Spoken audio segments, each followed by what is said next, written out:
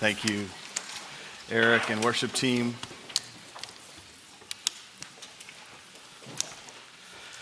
You already sat down, didn't even have to tell you. Good job. Good morning, good morning. So good to see you all this morning and to worship with you. My name's Ryan. I'm one of the pastors here at City Church, and just so grateful to be able to run to the Father together and to receive that grace that we have received from Him. And I want to echo Pat's welcome and introduction and wish all of you fathers happy Father's Day. I'm so grateful for every single one of you dads that just exemplify and demonstrate the love of our Heavenly Father. And of course, yes, so grateful to be called His children. I know sometimes these holidays, these celebration days are also bittersweet for some. Our brother Eric, who led us, is celebrating his first Father's Day without his dad, and so just want to honor you and thank you. And I know there's others that are missing a dad this morning. Maybe you have a complicated relationship with your dad. You've heard me sometimes talk a lot about my mom. You don't hear me talk as often about my dad. It's because I have a complicated relationship with my dad. And so I just want to give you one encouragement. Guys, if that's you today, forgive. I learned that a long time ago. It took me a while, but I forgave my dad. Forgave him for a lot of the mistakes, a lot of the absences. And my soul was refreshed by offering that forgiveness. It didn't excuse, didn't diminish, and there's still things that are there that are real pains. But I just want to encourage you as a friend, don't carry that along. Don't carry that burden. You've carried it for too long, perhaps. So perhaps today, let today be a day where you forgive the sins of your father. And then let me also give you this encouragement. Find community. Where I did not have an earthly father that led, that cared for me, that did some of the things that I've tried to do as a dad, what has allowed me to do that, what has encouraged me in that, what has spurred me on in that, is many of the brothers in this room. Having friends, having the church, and the body of Christ is a gift to us. We need one another. And I've learned so much from many of you about what it means to be a dad. And so as I think about that on this Father's Day, I just want to encourage you. Forgive and find community. And if you have an earthly father who has pointed you to Jesus, give him honor and praise, and because he's worthy of that. And give thanks to God for that gift in your life. Don't miss an opportunity to do that. I want to just spend a moment in time here before we dive into our text to just pray again and give thanks specifically for dads and pray for those of you that are grieving, pray for the hurting in our community. And so would you just bow with me now as we pray? Heavenly Father, we thank you this morning for this time together, and we do thank you for the opportunity to acknowledge, as our brother Eric said, the good gifts that you have given us, so many of us with fathers who pointed us to you, discipled us, raised us up to know who you are. I know there are many sons and daughters in this room who are sons and daughters of yours because their dad taught them well, and so we just honor them. We also want to lift up our brothers and sisters who are grieving today, missing their dad, maybe have a challenge, a broken relationship with their dad. Holy Spirit, would you minister? Would you comfort? Would you bring peace? Would you bring even restoration where there has been hurt? You have the power to do that, and I thank you for that. I thank you for your grace in my life that I've experienced. And I pray that that grace would just be felt by every person in this room, would be known in the depths of our souls. Lord, as we lift one another up, we're thankful that we have a Heavenly Father that we can call out to, that we can confidently come before and know that you hear our prayers. We thank you, and we just give you all the glory. Pray these things in Christ's name. Amen. Well, we are in a study in the book of Acts. If you're a guest with us, We work our way through books of the Bible is how we sort of move through life in this church. And so we're studying the book of Acts. We'll be studying the book of Acts for some time. We have been in that for a few months now. And we're turning to a new chapter this morning, Acts chapter 6. But as we finished chapter 5 last week, we saw the importance of testifying to the work of Jesus. This is what Peter and the apostles were doing. They were testifying to the work of Christ, telling the story of Jesus in their own life and testifying to him. And because of that, they were thrown in prison, and the religious leaders of the day tried to say, hey, we don't want you talking about Jesus anymore. And they said, I'm sorry, we can't do that. We have to obey God, and we're going to obey God, and that's the only person that we are going to obey. We can't obey men. And so they obey God, and they continue to preach and testify to the work of Christ. And it says that at the very end in verse 42 of chapter 5, where we ended last week, it says, and every day in the temple from house to house, they did not cease teaching and preaching that the Christ is Jesus, testifying that the Messiah, the one who came to redeem, was Jesus. And the church is experiencing this explosive growth. We talked about that a little bit as we began sort of the middle chapter, or the middle verses of chapter 5, talk about this explosive growth that the church is experiencing. It's growing so much that they don't even try to put a number on it. It's just this great multitude of people are coming and coming and coming. And it's a great reminder that when we preach Jesus, the church will grow. When we proclaim the good work of Jesus, the church will grow. That's not a matter of our doing the right thing. It's not a matter of us having the right skills or having the right programs or any of those sorts of things. It's when we preach Jesus. This is much of what we believe. When we set out to plant this church almost 10 years ago, one of the foundational things that we talked about, we prayed about as a group that was deeply rooted in my heart is that we must have a church, we must plant this church, and it must be rooted in the Word of God. We must elevate the authority of Scripture over all things. The Scripture will be our guide, and we're going to preach Jesus through the Scripture. Jesus has found this whole book, from Genesis to Revelation. You've heard me say this a lot. It's all about Jesus, and we're going to preach Jesus. And as we do that, if we just preach Jesus, we might have to set up in a gym that's kind of old and has some real dank floors. We might have to put children and babies behind curtains because we don't even have rooms to really house them in anything that's really functional. We're going to have to volunteer. We're going to have to set up and tear down. We're going to have to do all sorts of crazy things. But if we preach Jesus in spite of all of the worldly things that kind of we don't have, or we don't have this, our youth group is way too small. That was a joke. But whatever it is that they'd say wouldn't work. You can't plant a church. You're not going to see God move if you don't have this, or you don't have this, or you don't have this. We don't need any of that. All we need is Jesus. And we need to preach his word. And we've seen that. We see it here testified to in Acts chapter 5. And in the Lord's kindness, as we have been faithful and done all that we can do to preach Jesus, we've seen him do that. We preach Jesus. We teach Jesus. We testify to the work of Jesus. We believe that Jesus saves. We abide in Jesus. We trust that he will bring the fruit. His word, John 15, if we just abide, because we take him at his word, we believe that he will build his church. We don't have to. And he will do that according to his perfect plan. And if you look around you, if you had to navigate our amazing parking lot this morning, you know that he is building his church in our midst. If we preach Jesus, the church grows. And so that is what they did, and that is what we have strived to do. And of course, as I said, the church is exploding. And because of this explosive growth of the church, now there began to require some structure. A little bit of order had to come into place because the church is sprawling and growing so much. And so we see the beginning of this structure coming in Acts chapter 6. In Acts chapter 6, Luke begins to tell us, and we enter sort of this new phase in the life of our church. If you're able, would you stand as I read from Acts chapter 6, 1 through 7. Now in these days, when the disciples were increasing in number, a complaint by the Hellenists arose against the Hebrews because their widows were being neglected in the daily distribution.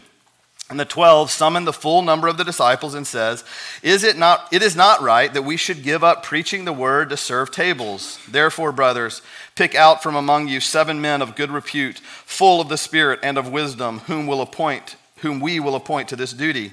But we will devote ourselves to prayer and to the ministry of the word. And what they said pleased the whole gathering, and they chose Stephen, a man full of faith and of the Holy Spirit, and Philip, and Prochorus, and Nicanor, and Timon, and Parmenas, and Nicholas, a proselyte of Antioch. They set these before the apostles, and they prayed and laid their hands on them. And the word of God continued to increase, and the number of the disciples multiplied greatly in Jerusalem, and a great many of the priests became obedient to the faith. Lord Jesus, we thank you for your word. We thank you even as we look at a text that might seem like it doesn't have much for us. We trust and believe that you have plenty of instruction, plenty of encouragement, plenty for us to just meditate on and believe today. And so pray by the power of your Spirit we might do that. Thank you that you are building your church. What you started here in the book of Acts, we get to be recipients of, and we get to continue and be a part of continuing your great mission to see this world redeemed and made new. So thank you for inviting us in. We pray all these things in Christ's name. Amen. You can be seated. So, it says now in these days. We don't know exactly what Luke means by now in these days, but what we do know is that there is going to be this group that is chosen to serve, and this is sometime after Pentecost. That somewhat believe this is probably about 5 years after the Holy Spirit first came. We are progressing along in the story of the church, and chapter 6 is a bit of a new phase for us as we see in the early first 5 chapters, all of the work is happening in and around Jerusalem, and the Jews are those who are being converted. The apostles are preaching in the temple. They're continuing to sort of participate in the regular routines of the temple. Even what we're going to deal with here in this giving out and caring for the widows and orphans, that was something that the Jewish tradition had taught them, and the church, the Christians now are just continuing that, where they had a daily distribution to care for widows and orphans. They also had this giving that was sort of done on a weekly basis. They would provide some monetary gifts for the widows so they could buy the things that they needed to care for their household. But we see this now in these days, the disciples were increasing in number. And so again, this increase is happening. You know, increase, as I read this, one of the things that I was reflecting on this week, not just this morning, but this week, is when as the church is increasing, when they're increase is not a promise. It says, Luke is very clear, now in these days, when the disciples were increasing. Doesn't say that the disciples and the growing of the church will always happen. We won't always see this happen, but in those days there was an increase. These were days of harvest. There's days of sowing and there are days of harvest. And we have to do both of those things. In this time in history, in this moment in time, in this local place, there was a great harvest that was happening. But we also know that there are days where there is sowing that happens, and sometimes that sowing happens and it doesn't seem to yield much fruit. Parents, we know we have been training and teaching our children and pointing them to all the good things of Jesus and pointing them to his word, and sometimes they're not responsive to that. We sow and we sow and we sow. This is why Paul encouraged the church to not grow weary in doing good. Don't grow weary in your proclamation of all and testifying to the work of Christ, because you don't know when the day of increase, when the day of harvest will come. But in this moment in time, there was this great increase that was happening, all right? And the witness of the church is exploding. You remember what Jesus said in Acts chapter 1? He said in verse 8, he says, you will be my witnesses in Jerusalem, Judea, Samaria, and to the ends of the earth. The first 5 books, as I said, most of all of this work is confined to Jerusalem and specifically the Jewish community. But as we encounter this new group, we're going to talk about the Hellenists here that you heard read in just a few moments. But we encounter this new group which tells us that the work is now continuing out. By the way, did they do anything programmatically to ensure that they got to Judea and Samaria to the ends of the earth? No, it was the work of God. The work of God brought these Greek-speaking Jews to Jerusalem, Hellenists as they're described, and now that is what is going to begin this work of the gospel going out according to God's sovereign plan. One of the things that I try to remind us of, I keep my own heart anchored to this, I want to encourage you friends, we can trust that God will do what he intends to do. We don't have to be anxious about what he's doing. We don't have to worry, is he going to build his church? Is it going to work? How is it going to happen? We can trust that God will do with his church what he intends to do. And in this moment in time, in this point of history, he is now going to he's going to take his gospel, it's going to expand from beyond just the Jewish community meeting within the temple to this new group of people. And in chapters 6 through 8, we see this beginning of the expansion. And a little bit later, when we pick up in chapters 9 and following, we're going to see Paul come on the scene, and then we're going to see to the ends of the earth. That this is this continual work fulfilling what Jesus said he would do. You will be my witnesses to the ends of the earth. We're going to start here in Jerusalem, and here in chapter 6, 7, 8, a little bit following, we're going to look at how that begins to expand this new season of ministry that has taken place. Growth is happening. And this first step of this growth, again, is this group known as the Hellenists. The Hellenists aren't referenced a ton in our New Testament. They're actually only mentioned a couple of times in the New Testament, but in each case, it is referencing this group of people that were Greek-speaking Jews. So, as the Jews were dispersed, and we know the whole history, they were sent out all over the world. It's called the diaspora. They're removed from Jerusalem, right? And they're taken into exile, and they are spread out over this whole region. Well, many would return back. And so we have these Greek-speaking Jews who have come to Jerusalem, and most often, probably more than likely, a great number, it says there's a great number of them, they came back, in essence, to retire. They want to go to Jerusalem, to reside in the holy city for the end of their lives. Well, you can imagine what happens as you have all of these elderly, older, Greek-speaking Jews come back home or come to the holy city to spend their last days in Jerusalem. As husbands pass away, they die, there are left a great number of these widows. And that's where this Hellenist group comes from, these Greek-speaking Jews. And there's a great number of them who need to be cared for. And because of their speech, because they speak Greek primarily, not Aramaic, which is what the Hebrew groups spoke, there's a little bit of a division there. It's not contentious necessarily, but there is a division where they sort of spend time. We can see that in various cultures, even today. There's cultural gathering that takes place around language, around food, around just types of family origin type stuff. We see all that take place, and that is what was happening in this time in history. And so the Hellenists, it says, they raise a complaint. They raise an issue because somehow they're being overlooked. Again, there's this large group of them living in Jerusalem. As we get to verse 9, it says they even worship. We'll get to that next week, actually. But in verse 9, it talks about them even having their own synagogue. And so they had a separate group of these people who gathered together, Christians, Greek-speaking Jewish Christians who have now been converted to Christ. And they're a part of this new growth of the church, going out beyond just the Jews in Jerusalem. And so, what do they experience? They experience growing pains. Again, now in these days when the disciples were increasing in number, a complaint came by the Hellenists, arose against the Hebrews because their widows were being neglected in the daily distribution. The church, as it's growing, experienced growing pains. And this is the significant growth and the expansive growth presented some real challenges. We joke a lot here at our church. We've experienced that as this church has grown, and it's grown somewhat rapidly over the last 9 years, especially in the last few years since we moved to this property.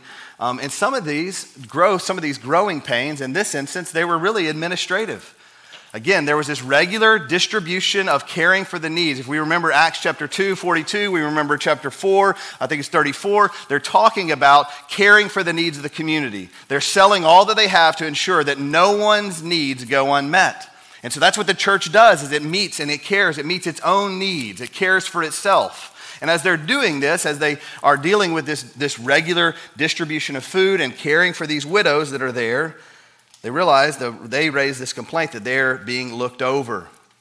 And so there has to be some work that is done to care for the widows and the orphans. By the way, we shouldn't look down upon this work as insignificant. We're going to see what the apostles, how they respond to these growing pains, but this is a significant need. The care for widows and orphans is a significant work of the church. Again, these widows, because they were widows, they have no means to care for themselves. And again, more than likely, a large group of this population had relocated from their home countries where their kids were still residing. So their children, their families are back in their Greek-speaking nations, wherever they were. They had come to retire and ultimately die in the holy city so they could be buried in the holy city. And so they're alone, and they're not able to care for themselves. The widows weren't able to provide. They weren't able to work. There were these things that just prevented them. And so the church had this responsibility, this significant responsibility that we still carry today to care for widows and orphans. And so the church has this responsibility, this large number to care for them. And this work of distributing the food was a work of the apostles. It seems as if the apostles had taken on this responsibility until they couldn't do it all. And so because the apostles had a responsibility to be teaching and preaching and testifying to the work of Jesus, they had a specific role to play as they oversaw and led the entirety of this community. They began to hand off some of this work to other people. More than likely, though, they handed it off to other Jewish-speaking or Aramaic-speaking Jews. And because they don't know the widows that are in the Greek-speaking community, they aren't aware of those widows, they begin to get overlooked. And so the apostles have to deal with these growing pains. And so they decide that they are going to call some to serve. In our context, the Aramaic meal trains weren't getting filled. All of the Hellenistic, the Greek-speaking meal trains weren't getting filled. The Aramaic meal trains were all full. But the Greek-speaking meal trains, no one knew who those people were. They didn't know, they weren't aware. And so they raised this to the apostles and say, hey, we also must be cared for. And so the apostles call everyone together, and they're ultimately going to call some to serve. Notice again, as it says at the end, verse 2. And the 12, these are the apostles, summoned the full number of the disciples. I mentioned that sometimes we look at this text and we can think of this work of caring for the widows or the orphans as insignificant. We should see the response of the apostles to this complaint, not saying, you're just complaining, go take your complaint somewhere else. But they respond to this complaint by calling the whole church together. They called all of the disciples together. They recognize that this is a serious issue. This is a witness of our church that we care for our widows and orphans. It's a testimony to the world around us that Christians care for themselves. And so it's significant that they met this need. And so they call all of the church together. This is the attitude that the apostles have, is this is something serious that must be addressed. But they say to themselves, or they say to the disciples, it is not right, and even a more clear translation of that, it is not right, would be it would not honor God for us to stop preaching the word. This is what we are called to do. Again, we have to remember, these 12 are the 12 men who witnessed Jesus' life here on earth, spent time with him. And for this specific moment in time and in history, they are the ones who have been called to testify and to witness, to bear witness to what Jesus had done. It would not have been right for them to stop talking about Jesus and doing all of the preaching work and all that they were called to do and overseeing the church and leading the church for them to serve these tables. They weren't saying that the service of the tables was insignificant, again, because they bring the whole church, hey, we got to deal with this. This is something serious we have to deal with. But our responsibility right now is to testify and to be able to continue testifying to the work of Jesus. So we've got to get some help. We need to enlist some help in order to see this need met. The need was important, but so was the need of preaching the word. As we think about this in our own lives, sometimes you may have experienced this in various churches you've been a part of, but we can't just circle the wagons and say, all we're going to do is now meet the needs of this body. Can you imagine if we just said to our community, wherever it is that you live and all the people around you, said, yeah, my church, we just sort of kind of care for ourselves. We're not really interested in all the people out there.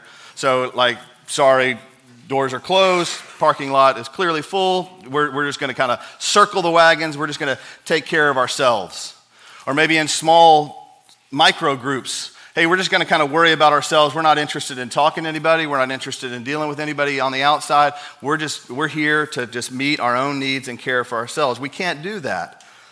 We can't neglect also, though, as we think about our witness and that we must go out and we must preach and teach and proclaim and testify to the work of Jesus, we can't also neglect the work or the needs of this body.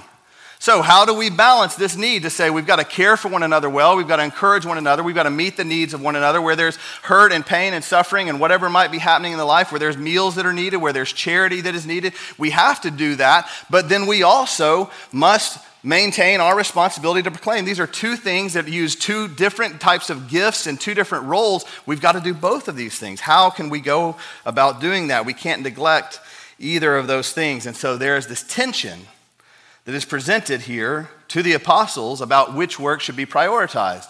I'm sure it would have been natural for the widows to say to them, to the apostles, you've got to meet our needs. We have no means to care for ourselves. And for the apostles to have empathetic response, of course, I want to care for you, sister. I want to meet your needs, but I also have to be over here preaching. I can't be in two places at once. It's not possible for me to do that. You know, as elders of this church, We, the men that serve in the role of elder, have a responsibility to care for the entirety of the body and to care about the witness of the church and to care about the work that we're doing as we proclaim the gospel to those that are here this morning, but also testifying and doing all the work that we can to ensure that that message reaches outside of these walls. The apostles had a responsibility for the Greek-speaking Jews, for the Aramaic-speaking Jews, eventually the Gentiles who would come in. They had a responsibility for all. In this context, we might not have groups based on language or on age or in communities geographically. We may not have all of those same types of things, but what we do have is we have groups of people that gather together. We have a kids' church happening right over there. We have Littles Ministry where your babies are being rocked and prayed over and the word of God being spoken over them, even from birth. We have all this work that is doing. We have students that will meet on Wednesday. We have people that are single. We have married people. We have young families. We have widows and widowers. We have all of these people, and we have a responsibility to care for all of them.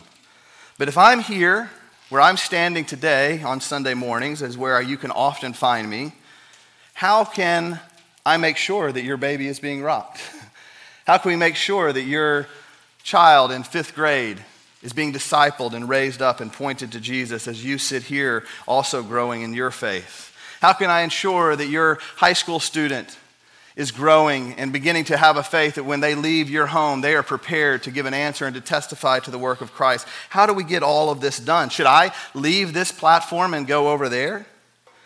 I may do that periodically as a way of engaging and connecting and spending time and seeing the work that we're doing. But as elders, as we've said, my responsibility, they have called me to use my gifts here, primarily here on Sunday mornings.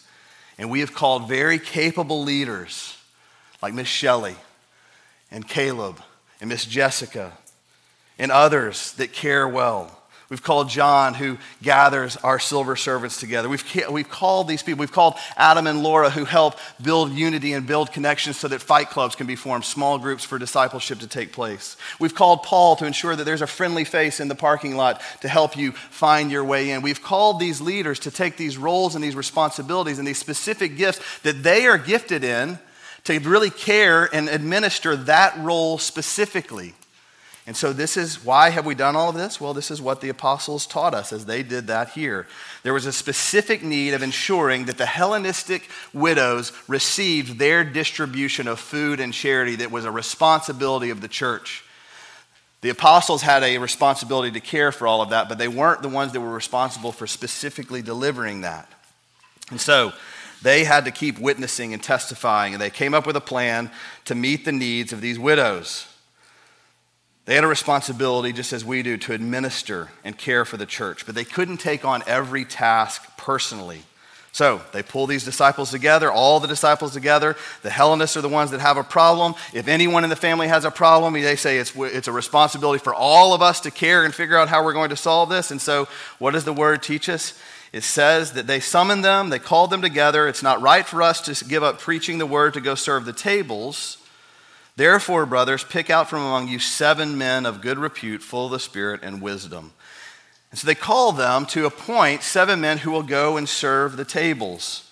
By the way, that word serve that we see there in the original language is diakono, which is where we get our word deacon from. And so we see here in the New Testament church as it's beginning to grow, and there's this administrative need, they install deacons to care for these specific tasks that they are responsible for. They call 7 men. They're told to call 7 men to choose. They're from them amongst themselves, by the way. These 7 were of the Hellenistic community. Again, they called them specifically because they would know their own widows. They would know who it was that needed that food, whose houses they need to visit because they were from that community. So they call them to serve this specific job. And what are those qualifications? Again, as I read there, we can see these qualifications that are given. In this text, it's just 3 things. Choose among you 7 men of good repute, full of the Spirit and of wisdom. Choose from you 7 men that are of good repute, full of the Spirit and full of wisdom. Again, if this is an insignificant task, if this is something that should just kind of be thought of as small and not significant to the body of Christ, why would it matter who they called to serve as waiters to the table? It clearly was significant. That's why the role that they called them to, they said they must be of good repute, they must be full of the Spirit and full of wisdom. This is not just something that can be taken lightly. This was the work of the church. The stewardship of the resources of the church were given to these men to care for the body. Good repute. This literally means that they should be above reproach. Essentially, what that's teaching us is that the men who were called here had to be people that no one in the body could call a claim against their character and that land on them. Oh, no, he doesn't do that well. No, that you couldn't say anything about them. Doesn't mean they were perfect, doesn't mean that they were sinless, but it means in terms of their character, they had a good reputation of being men who were above reproach and you couldn't find something against them. You couldn't call them any of the things that would detract from the work that they were doing. Full of the Spirit. They must be men who have demonstrated clear evidence of the work of the Holy Spirit, it says. Clear evidence of the work of the Holy Spirit. And you may ask yourself, well, what is that? How do we know if the Holy Spirit is? Well, again, we can thank Paul for this. We have the fruit of the Spirit given to us in his letter to the church in Galatia. They must be people who are full of the Spirit, demonstrating the fruit of the Spirit. Love, patience, joy, peace, kindness, gentleness, self-control. This is the fruit. This is the evidence that the Holy Spirit is at work in you. And so they call them, say, look for people that have a good reputation, are not looked down upon by the community, but are looked up to by the entire community because of that reputation and because they are full of the Spirit. The Spirit of God is clearly evident in them. And the third is full of wisdom. They had to have been people who had shown wisdom and the gift of administration and charity. I say this often, or I joke about this sometimes in our staff. I love babies. I love children. I really care about them. I am not the best person to spend a long amount of time with your baby, though. That's an area of gifting that it just isn't my specific gift. I really love when your kids get into kind of that 5th grade, 6th grade, and then teenage years. I love kids that age. That's just where I feel like my gifts really thrive. But when it comes to babies, that's not my best gift. Now, here's what I can say. That's not an excuse for me. There's been times when this church has needed some people to rock a baby, and I'm going to go rock a baby because it's what the church needs. And I'm going to do what the church needs because what do we also say in this church? It's not about me. But I use my gifts here, and I use my gifts sometimes when I teach students. I get to use my gifts hanging out with the 4th and 5th graders. They come over to my house, and they get to ask me any question on the earth. There's some awesome questions they come up with, by the way. We do that about once a year. I get to spend time with young parents talking about parenting, another area that really I feel like is within my gifting. I get to do all of that where I thrive in my gifting so that there's a day when I need to go rock a baby. Hey, I'm going to go rock a baby for a few hours. It's not my primary gift. I don't feel like I'm the best person to do that for your child, but I am willing to do that because that's what the church needs when the church needs that. But we need to use our gifts. And these people were called, they had the wisdoms, they were called to have wisdom because they were going to be utilized in the gift of administrating the charity of the church. They had a specific role to play. And so they had to have the wisdom to do that well. And so as we look at people, we look around, as we talk to, about our kids' ministry, we look at Jessica and we say, she has this gift with children. She has the ability to take the gospel that sometimes is complex and can feel a little bit overwhelming to children, and she has the ability to teach that in such a powerful way.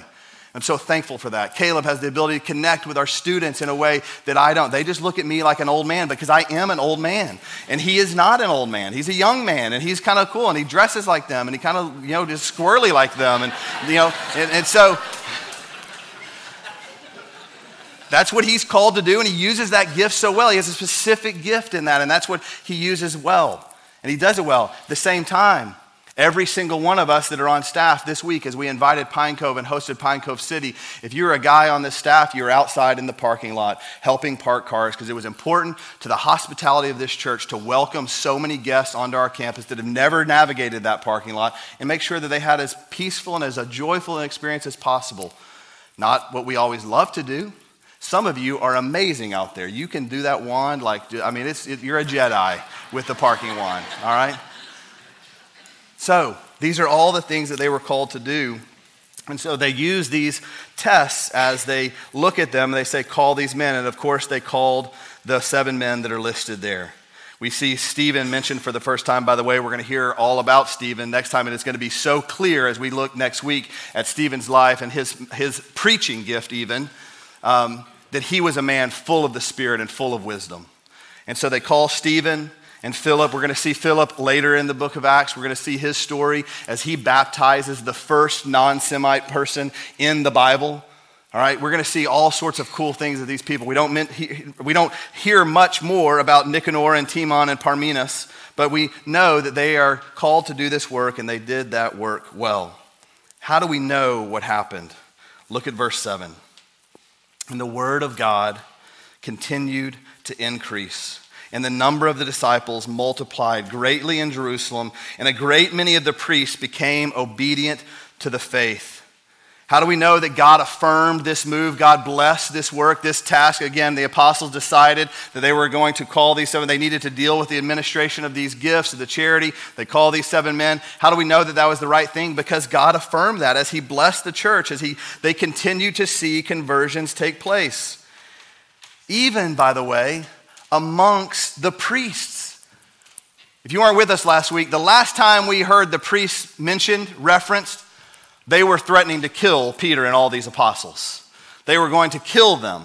And now we see some of those priests coming to faith in Christ because of the work of the church. God blessed the work of the church. God affirmed what they had done. If he was displeased with what the apostles had done, we can be sure there's more than likely we're not going to see this continual growth to happen. These were people that had been threatening to kill the apostles, and now they're worshiping beside them. What an amazing work of God. It's so clear that God was moving in the church. We must keep our eyes, friends, on the work that God has called us to do of making disciples. And as a church family, as elders of this church, we've strived to put forth a structure that allows us to effectively do that. As we look, we see the structure that we put in place, from fight clubs to 101 to 201 to all these. We're not perfect, by the way. We don't claim to be the perfect church, any of those things. I'm definitely not the perfect preacher. As we put all of these different structures in place that seem somewhat administrative and maybe they don't always make sense. But what we're striving to do is have a structure that allows us to effectively make disciples. And one of the ways that we just say, thank you, God, it seems like you've protected us, guarded us, helped us along the path, led us by the power of your Spirit, is that we are seeing him do great and mighty things. We aren't doing the work. He is doing great and mighty things through us.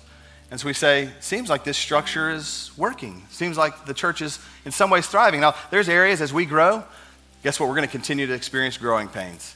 Even right now, I can tell you there's things that as elders, we're trying to dialogue through and think through and pray through and asking for God's help. Like, how are we going to handle this? How are we going to manage that? You saw some steps being put down here. We're trying to think about how can we add parking to make this place more hospitable. We're dealing with these growing pains, all of those things that we do so that we can continue to effectively make disciples, because that's what we're called to do, and ask God to bless that work. So let's keep our eye on the prize.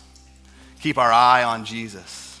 Keep proclaiming Jesus, and find our place, find your role where you are called to serve. And don't look at that as something as menial or as, oh, that's not as important, that's not as significant to whatever it is. We're all called to be members of the body of Christ. And every single part of this body is important and is vital, friends. We couldn't do the work without all of the gifts being used. And so we invite you, I ask you, serve, find that place. We're going to have, by the way, our summit. I know it's summertime, there's a lot of vacations, a lot of moving around, a lot of traveling, but come back August 19th, that weekend of August 19th, I want you to circle that in your calendar. I want you to bar yourself from any vacation that weekend. I want you to be here that weekend. That's going to be a place where you're going to be able to find your place to serve. If you haven't figured that out yet, if you're not sure where that is, or maybe you're just deciding, hey, I want to be a part of this church, and that weekend there will be a whole process for you to kind of engage with us and say, I want to be a part of this church. I want to be involved in the ministry of this church. And we'll invite you to do that. And so don't miss August 19th. That's a great step for you to take. Just kind of put on your calendar for a couple months out. So let's keep going. Let's keep seeing God build his church. Let's do our part. As we think about what Christ has done, we can't help but give thanks to God for what he has done in our midst. So let's stand, let's worship Jesus one last time through song. Oh, taste and see that the Lord is good. Thanks for joining us for the preaching of God's Word at City Church Melissa. We meet Sunday mornings at 8, 9:30, and 11 a.m., and we look forward to meeting you there soon. City Church Melissa, for the glory of God, the good of the city, and the hope of the world. Oh, you say